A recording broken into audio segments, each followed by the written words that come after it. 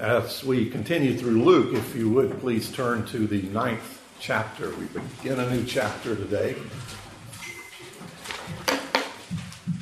Luke chapter 9, and if you would let me just read one verse from that chapter, late in that chapter, the 51st verse of Luke chapter 9 says, "When the days drew near for him to be taken up, he set his face to go to Jerusalem."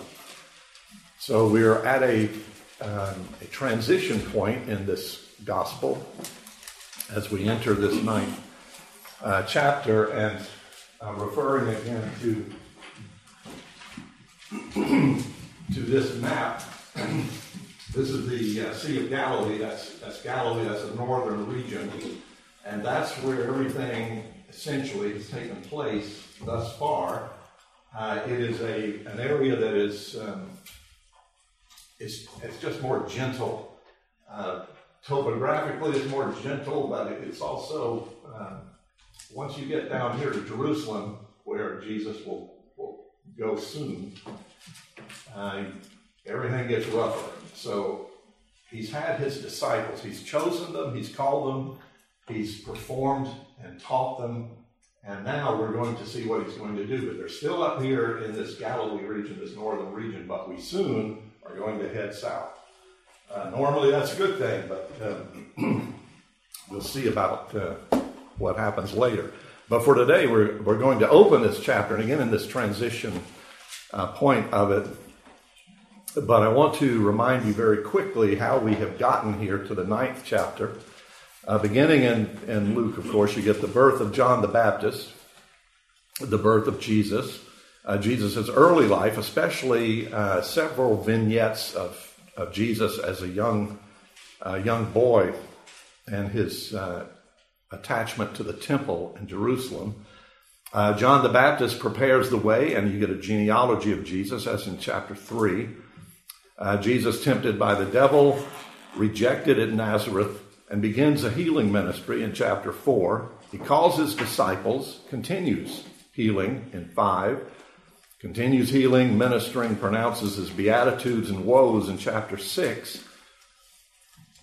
forgives sin in chapter 7, and delivers and explains the parable of the sower in chapter 8, where we have just come from. And we've seen that all of those things have been conspiring to illustrate for these 12 men something that they don't yet have a clue about. They have been chosen and they have been willing to follow, but they don't know why totally. They're about to find out here in this 9th chapter. The rubber is going to meet the road. In a sense, I know Phil Ryken heads toward an internship analogy here, which is not a bad one. Internships in reform circles are serious things. They should be taken more seriously than they are, frankly. That's one of the things that I find very, very strong here at this church is the duration and the strength of the internship program. It's very essential. It will save years down the road, as opposed to just turning somebody loose when they get out of seminaries. But this is about to happen with these 12 men. They're going to be sent out. They're going to be perplexed, understandably. They're going to be a little bit, they're each going to go through different experiences. But the power of the gospel is increasing as we move through these things. The significance of Jesus is beginning to spread in that northern region of Galilee. He's even been over east of the Jordan River and got rid of the demons and the demoniac and all of those. But those people told him to leave, and that was a poignant part, I think, of the last chapter when he gets back in the boat and crosses back to the west bank of the Sea of Galilee. But the foundation for the future church and leadership and writing and all of these things that will lead to this book, this Word of God, all of these things are forming now before our eyes as we enter this 9th chapter, because these men are the apostles. They are going to be the foundation of the church because of their writings and this sort of thing. So we're moving now from addition to multiplication. Jesus could heal someone and did heal several people we've seen, but now he's going to increase that. So we're going to begin with the commissioning of these apostles. The first 2 verses of chapter 9 will be their purpose. The purpose that Jesus gives them as they set out. It says, "And he called the 12 together and gave them power and authority over all demons and to cure diseases. And he sent them out to proclaim the kingdom of God and to heal." I'm sure that's it would just be wonderful if we had the opportunity to speak with all 12 of these men and say, what were you thinking at that point when Jesus calls you together? They were not with him all the time. There's no reason to believe that. They had lives to live and so forth. But he has called them together here, all of them, and given them this power and given them an authority that they've been more than happy to watch Jesus wield power and the authority he has, but now he's calling on them. And in a sense, he's beginning to establish what we would call the New Jerusalem, the new Israel, rather, or better, the church of Jesus Christ. This is forming before our eyes as we see this happen. Remember, in the Old Testament, you have 12 patriarchs. Here you've got 12 apostles moving out to form this new thing we call the church. In verse 2, he sends them out to do 2 things pointedly: to proclaim the kingdom of God and to heal. In other words, preaching and healing, word and deed. Those things have never changed. There is true, frankly, and a job description for you and for me today as they were for these men. Now, we don't go out with the power to heal that these men had and all of the authority that Jesus gave them. But we do have our own kind of authority and our own ability to heal through prayer and through those kinds of things. So the job description that these 12 have really evolves to us as well. The preaching, go back to Luke chapter 4, verse 43.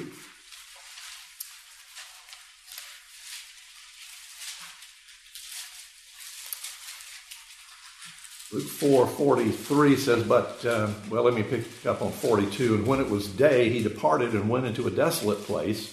And the people sought him and came to him and would have kept him from leaving them. But he said to them, I must preach the good news of the kingdom of God to the other towns as well, for I was sent for this purpose." That's Jesus talking.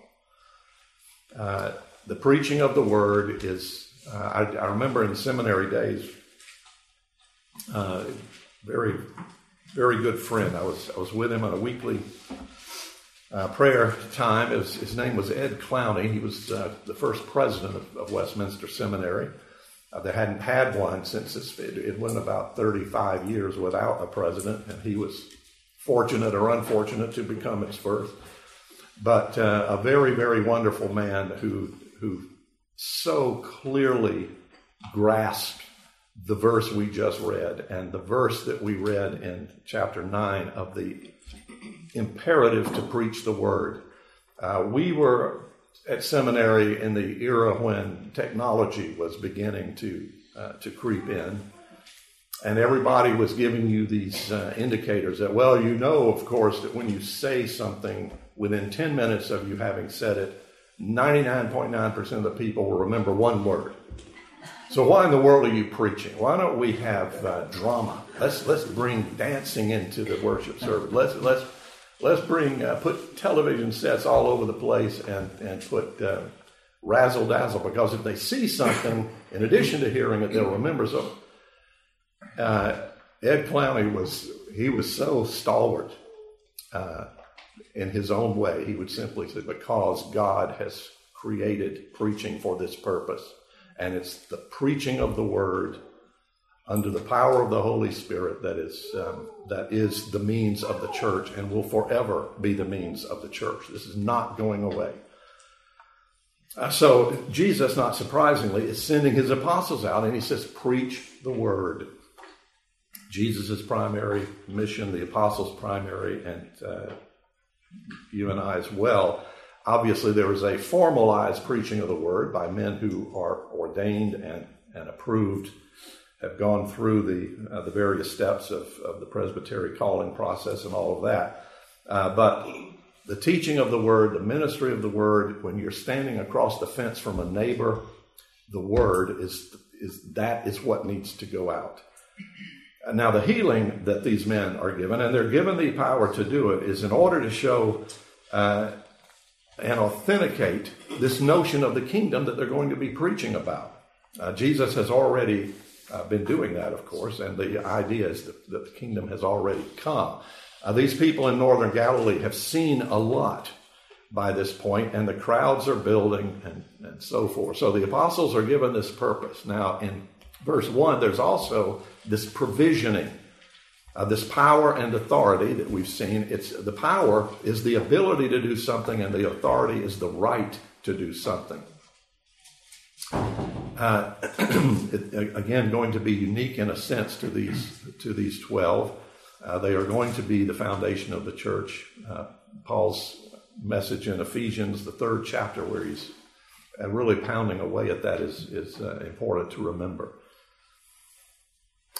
He gives them power and authority over all demons, which is interesting, and to cure diseases. Now, in the Gospel of Mark, where you get the same episode going on with the apostles, Mark adds that they are sent out by Jesus 2 by 2. So he's going to multiply. He's not going to send them all together as a group of 12. He's going to send them out in groups of 2. So you have 6 groups going out who are going to be casting out demons and healing and so forth. The performance comes in the 3rd verse. 3, 4, and 5 is the performance, the manner of conduct with which they are to move forward. Verse 3 says, and he said to them, take nothing for your journey, no staff, no bag, nor bread, nor money, and do not have 2 tunics. And whatever house you enter, stay there, and from there depart. And wherever they do not receive you, when you leave that town, shake off the dust from your feet as a testimony against them. There are a lot of fascinating things about these 3 verses that I think if you're a commentator, you're obligated to say something about every verse. I sometimes wonder exactly how much there is to know of being absolutely certain. But I'll give you some of the insights that I was studying. Most people see verse 3 as a notion to travel light. I have no problem with that one. Really take nothing, which commentators generally will say, therefore your reliance is totally upon God. That makes a lot of sense. I frankly don't know how much of that could be validated, but it's certainly the case that these 12 in particular, having had nothing but a layman's visual observation of the Son of God, and now being sent out on their own, they had better be relying on nothing but God, because they're not, frankly, they are not, and we are not capable of anything without the reliance on the Son of God and on God himself. Interestingly, this is not going to be the case forever. If you go to Luke chapter 22, Luke 22, verse 36. Now, this is deeper, of course, into this gospel story, but 22:36. He said to them, but now let the one who has a money bag take it, and likewise a knapsack, and let the one who has no sword sell his cloak and buy one. This, of course, Jesus is instituting the Lord's Supper. This is in the midst of going out to pray in the Mount of Olives before the crucifixion. So this is when Jesus knows he is about to leave this group of people. And he's not sending them on a little internship snippet for them to get their feet wet. Now he's ready to leave them in the 22nd chapter, and they're going to be, they think at least, they're going to be on their own because Jesus is going to leave. Remember, they go to them and say, please, do you have to do this? Why don't you just stay?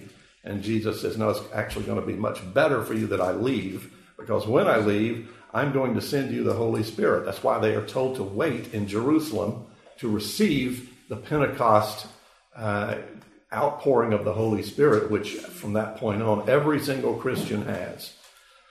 So we are better equipped in a sense, in a very real sense, frankly, than every one of these 12 apostles that we're reading about.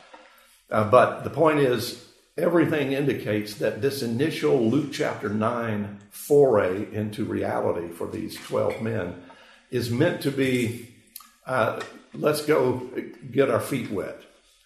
And then things are going to happen. Of course, every single group of all those 6 groups, those groups of 2, are going to have unique experiences, and they're all going to come back together and talk about it. And that's another reason that I think there's no need to be planning for a lengthy stay. This is something that Jesus is doing as a training exercise for them, even though it is completely legitimate.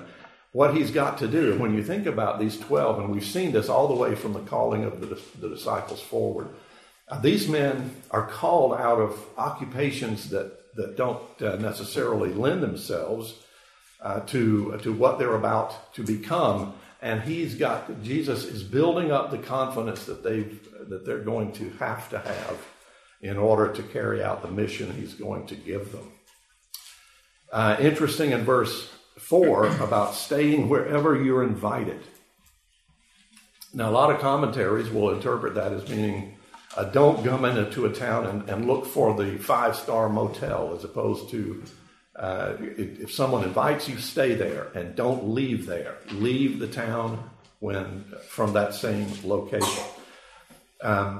Verse 5 is the most critical, I think, of these 3, and that is wherever you are not received, leave. And then shake the dust off your feet. And the clear indication here, it says, verse 5 ends, as a testimony against them. So what's the shaking of the dust off the feet about? Well, it's a Jewish practice when walking through any kind of Gentile territory. It was a practice to shake the dust off because you have been a place that is unclean. So what this is saying is that when a town will not receive the gospel, that town is unclean. That town has turned its back. It's pagan. It's polluted. It's whatever. It's certainly liable for judgment, and therefore you indicate that to them by turning and leaving the town. Similar to Jesus's effort there with the demoniac in the Decapolis, where he's with them and the people all come out. The demoniac wants him to stay. In fact, the demoniac wants to go with him. The people say, well, we wish you would leave. And he does. He leaves. The reception of the gospel can go one of 2 ways. And if people want not to hear it, then sometimes Jesus will leave. Sometimes come back. Sometimes not. This, by the way, is the first indication we've had of the storm clouds that are going to be with us throughout the remainder of this gospel. Because the gospel message is one that divides. It divides families. It divides everything and everybody, because it is inherently something that is true, and people want to suppress the truth. Romans chapter 1, verse 18, a very clear, wonderful insight are given. That whole second half of that chapter, indeed, is very insightful. But Romans chapter 1, verse 18 says, for the wrath of God is revealed from heaven against all ungodliness and unrighteousness of men who by their unrighteousness suppress the truth. When the gospel comes, it's going to go one of 2 ways. It's going to be suppressed. It's going to be doubted. It's going to be or someone's going to perhaps move toward it, just as we saw with the demoniac. The demoniac, before the demons are gone, the demoniac he can't really control what he's doing or thinking. But once the gospel has cleaned that man, he doesn't want to leave Jesus' side. And that is a wonderful, it's the thief on the cross again.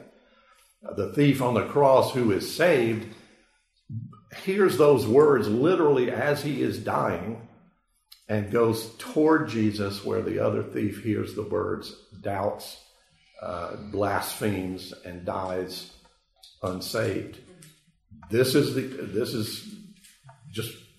is how the gospel is received, either well or less than that.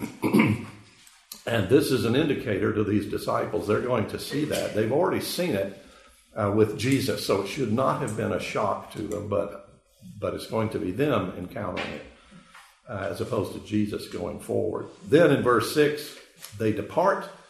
Verse 6 says, and they departed and went through the villages, preaching the gospel and healing everywhere. So they're obedient.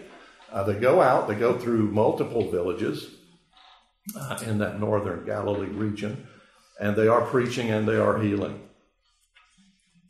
Now, what is going to be the reception? Well, Luke gives us in the last three verses that we're going to look at today, verses 7, 8, and 9, one person's response. And this is an interesting man. I'll read verses 7, 8, and 9. It says, now Herod the Tetrarch heard about all that was happening, and he was perplexed, because it was said by some that John had been raised from the dead, by some that Elijah had appeared, and by others that one of the prophets of old had risen. Herod said, John I beheaded, but who is this about whom I hear such things? And he sought to see him. That's an interesting response.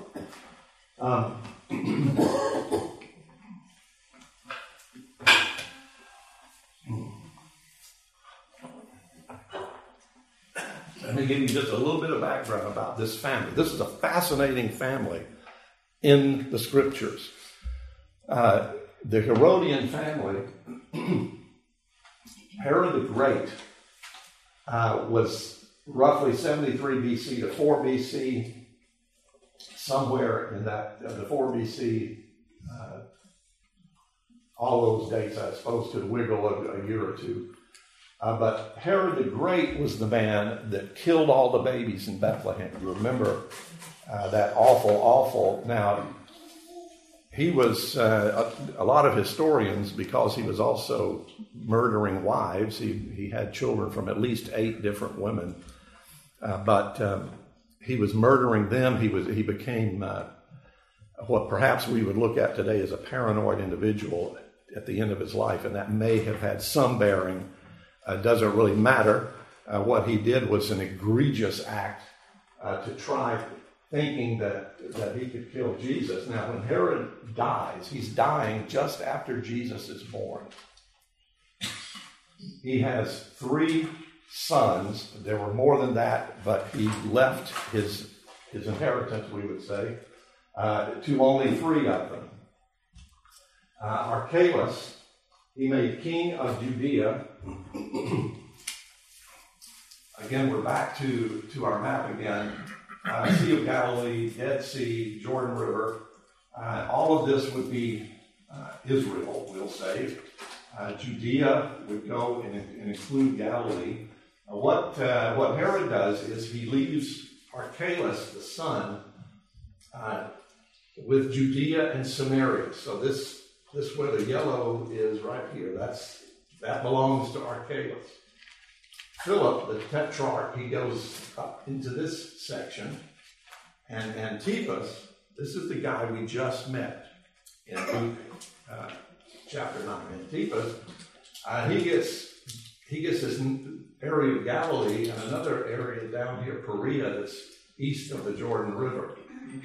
Now, this guy, Archelaus, none of these would be citizen of the year.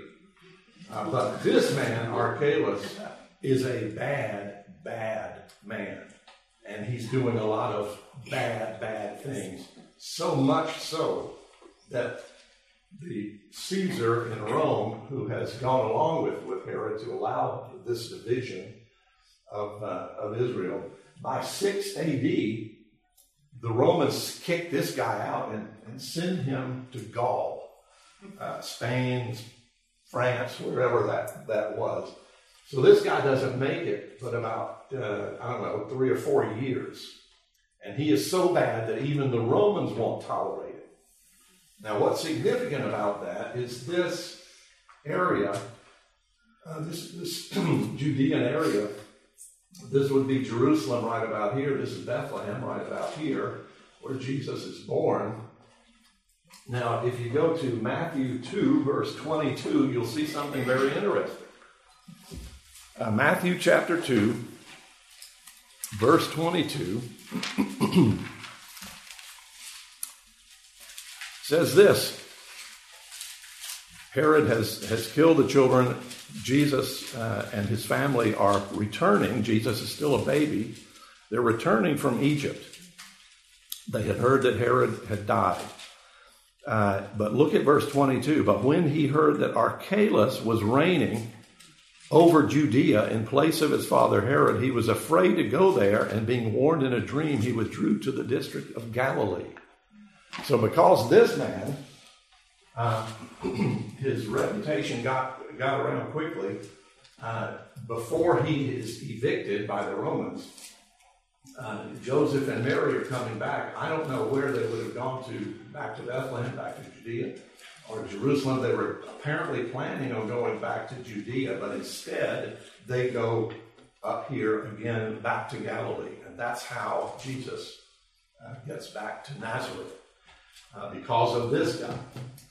The other thing that is very, very important to understand historically, when this guy is kicked out at a relatively early part of Jesus' life, 6 AD, the Romans, they're no more descendants of Herod that they want to stick in there. So this part, this Judean part, becomes a Roman province, and they people it with Romans. That's how Pontius Pilate gets on the scene. He's going to be sent by Rome to be in charge of this region. Eventually, he wasn't the first one after Archelaus, but he will be there when everything happens in Jerusalem 30 or so years later. So it's very, very important. Now, again, the guy we're going to bump into now in verses 7, 8, and 9 of Luke chapter 9 is this man, Herod Antipas. Now, that Antipas name is not anywhere in Scripture. He's called Herod the Tetrarch. A tetrarch is a guy who's in charge of a fourth of something. This was divided 4 ways by the 3 sons, and there was a wife, one of the 13 or so that Herod had. He didn't give her any real estate, but he gave her the tax revenues from some cities down here in southern Judea. So you're dealing with 3 areas here, but when we run into this man, he's going to be called Herod the Tetrarch. So when you see Herod the Tetrarch, you're not dealing with Herod the Great. You're dealing with one of his sons who is in charge of the Galilee region. Also Perea over here, but the one of great import is up there in Galilee. So we're going to have to deal with this man, in other words. So verses 7, 8, and 9, we read Herod the Tetrarch. That's Antipas. He heard about all these things that are happening because they're happening in his district. They're happening all around him. One of the things that he managed to accomplish was building a capital city of Tiberias, which is on the Sea of Galilee, on the south, really almost due south, a little bit west of due south, on the shore of the Sea of Galilee. And that's where his capital is. He moves the capital of Galilee to Tiberias. So Jesus is really all around him, and the disciples' teams have gone out all around him. So he's heard about these things. He is worried because he was the Herod that beheaded John the Baptist. Wasn't Herod the Great, it's this man.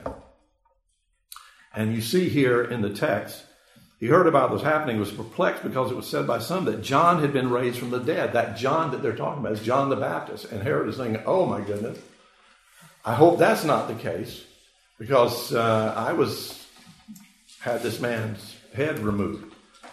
So he's perplexed, it said. And that's a fascinating word to use. I'm sure, indeed, he was perplexed, concerned with the fact that maybe John the Baptist has been raised from the dead. But the point, again, is that the gospel preaching and all of the healing is spreading. We're going to run into this guy again in a minute.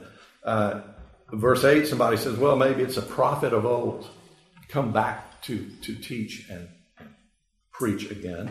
And verse 9, he says, John I beheaded, but who is this about whom I hear such things?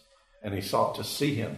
We have seen that question come up repeatedly, and Jesus pushes people to ask that question. That is the central question. Who is this Jesus? That's the central question that everybody, you want them to ask, and you want them to ponder. And the answer, of course, is given us in all of the Gospels. He wants to meet him. Now look at Luke chapter 13. I want to show you a couple of more times that this man we're dealing with here, Herod Antipas. Luke chapter 13, verse 31 and 32.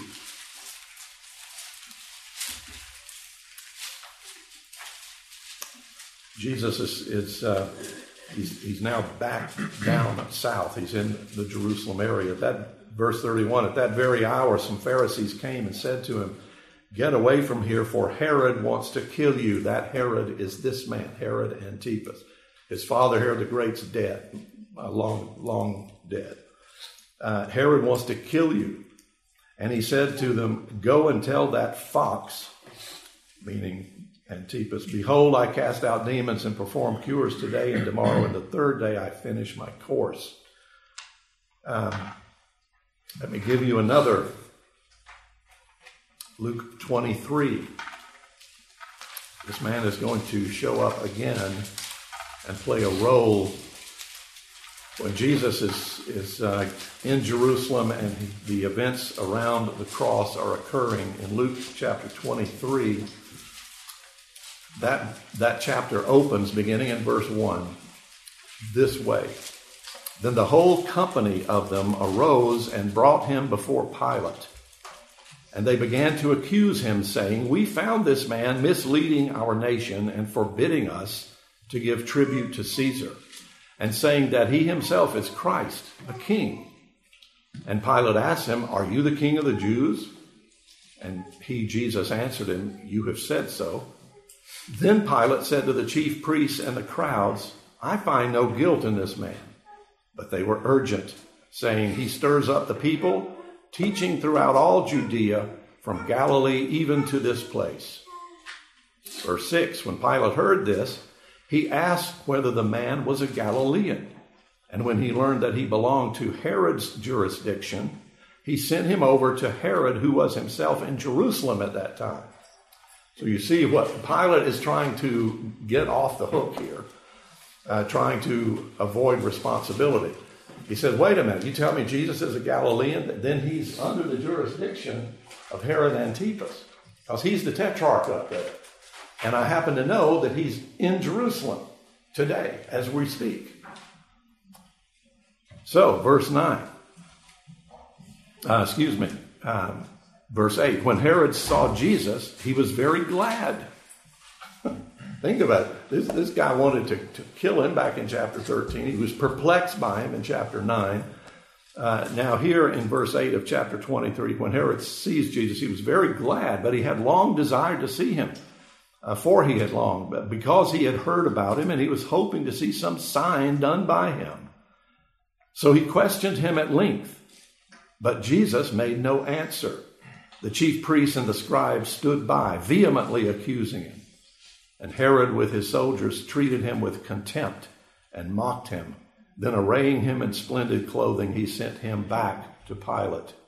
And Herod and Pilate became friends with each other that very day. For before this, they had been at enmity with each other. You see how those who oppose the gospel, again, There are two fathers in this world. One, God the Father. The other is Satan. If you're going to be allied with Satan, then you're going to hate everything about Jesus and so forth. And this certainly is illustrated by this man, Herod Antipas. So he sends Jesus back to Pilate because Jesus refuses to talk to him. So Herod, they're both trying to get off the hook here. But before he sends Jesus back, he abuses him and encourages his own soldiers to do the same. So as we go forward, I will alert you to which Herod we're talking about. But from this point forward, you're going to be running into this man, Herod Antipas, who was a tetrarch of the Galilee region. But as we see, he's going to play an important role all the way through the public ministry of Jesus. He's asking this, here in chapter 9, he's asking the right question. But it's not out of a genuine desire and openness to hear what he's saying. He wants to kill Jesus. He knows he's beheaded John the Baptist. He knows he's done a lot of other things, which is an indication of the fact that a firm decision is required. You probably, like me, you've had friends who've been fascinated by the Bible. They've been interested in the Bible. They have feared the Bible. They have been suspicious of the Bible. They've been perplexed of the Bible and the story of Jesus. That's well and good, but it won't get across the finish line. The only thing that gets across the finish line is belief, firm decision, belief, saving faith. We talked earlier about that CAT, K-A-T. I've got to have knowledge of Jesus. I've got to agree. I've got to assent to the fact that the knowledge I read in Scripture or from someone who's talking to me is in fact something I believe to be true. But I haven't gotten thorough faith until I put my trust in it and change my life because of it. And this is something that this man is going to have trouble with, and we're going to see the disciples run into more people like this, as will Jesus. Now, I want to close with just a couple of implications. Implications as we begin this new chapter, if you will, in the life of Jesus, because you and I live in post-Christian times and a post-Christian culture. There was a book a man named Francis Schaeffer wrote somewhere around 1980 or so called Death in the City. It's a very good book. Schaeffer's writings, by the way, are conveniently and beautifully formed into a 5-volume set. Easy to read. I really highly recommend the writings of Francis Schaeffer. But this particular book, Death in the City, he calls attention in particular, again, to Romans chapter 1. I'll just read a couple of verses that were important as Schaeffer was going through this. Romans chapter 1, verses 22 and 23 says this: claiming to be wise, they became fools and exchanged the glory of the immortal God for images resembling mortal man and birds and animals and creeping things. That's exactly what everybody does who turns their back on the gospel of Jesus Christ. They exchange the truth for lies. As we saw back in verse 18 of Romans chapter 1, they are suppressing the truth. That's a volitional act. They are saying, I hear what you're saying, and I don't believe it, and I don't want to hear it any further. So Schaeffer is using that as sort of a foundation stone for this book called Death in the City. Christians today in America need to acknowledge the power and the authority of Jesus Christ, just as these disciples were doing as we begin verse 9, or chapter 9 of Luke. To go out into the culture and preach and live the kingdom of God in and through his son, Jesus Christ. Again, exactly what God sent these 12 to do. We too are called to preach, to teach, to witness the gospel. We too must go forth in his power and authority. We too preach, teach, witness to Christ as Lord and Savior of this universe. Now, Schaeffer goes somewhere in that book, an astounding illustration he makes of this, the kind of attitude that would be needed to have this acceptance of the gospel and this zeal toward going out with it. Romans 7, verse 4 says this, "Likewise, my brothers, you also have died to the law through the body of Christ, so that you may belong to another, to him who has been raised from the dead, in order that we may bear fruit for God." The import is on the last part of that verse. Why have we become Christians? In order that we might bear fruit for God.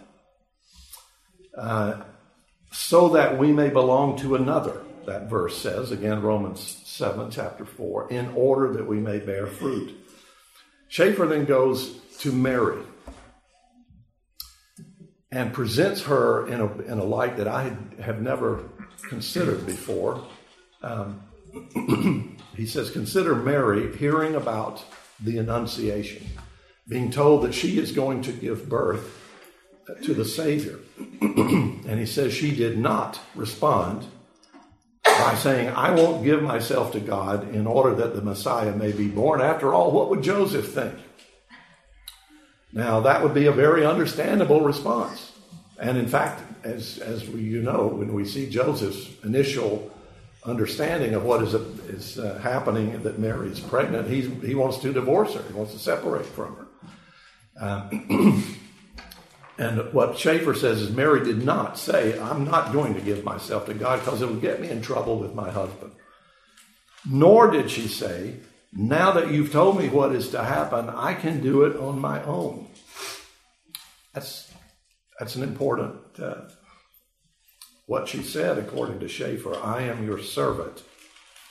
I give my body into your hands. Do with it as you will. And that is Schaeffer's illustration of this notion of fruit bearing for the Christian. It's exactly what Jesus is calling these 12 men to do. It's exactly what he calls you to do, me to do. Forget about ourselves, give ourselves fully to God and obey his commands. And his commands are to go out, take the word, live, teach, illustrate, pray for, all of the things that come through discipleship. Get back to Romans one more time. Romans chapter 6 this time, verses 13, 16, and 19. Do not present your members to sin as instruments for unrighteousness, but present yourselves to God as those who have been brought from death to life, and your members to God as instruments for righteousness.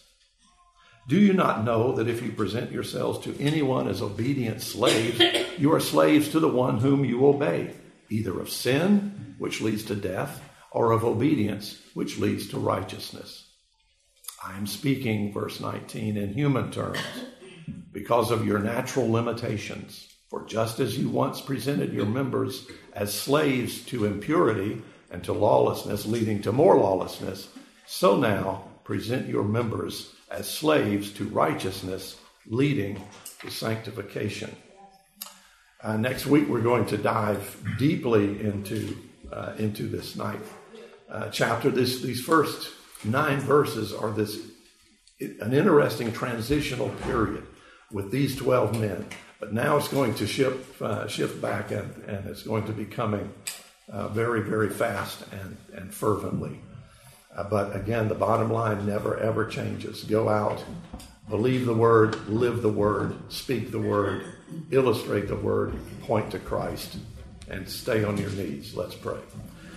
Father, we do thank you that even in these small snippets, these vignettes of things that we may not feel are that important, what we're learning in them is the foundation work, the paradigm, the example, the heart that is asked and indeed demanded for the Christian, that we, like Mary, even though that young woman was stunned by the unique news that she received, she did not rebel, She did not fall away from it. She simply and humbly opened herself, giving her body to what was transpiring in it. And Father, help us to understand the importance of that attitude in life. It's not us. We don't need to be in charge. We're not in charge. Seek, and we will find. Ask, and help us, Father, to be obedient, to obey. We pray these things in Jesus' name. Amen.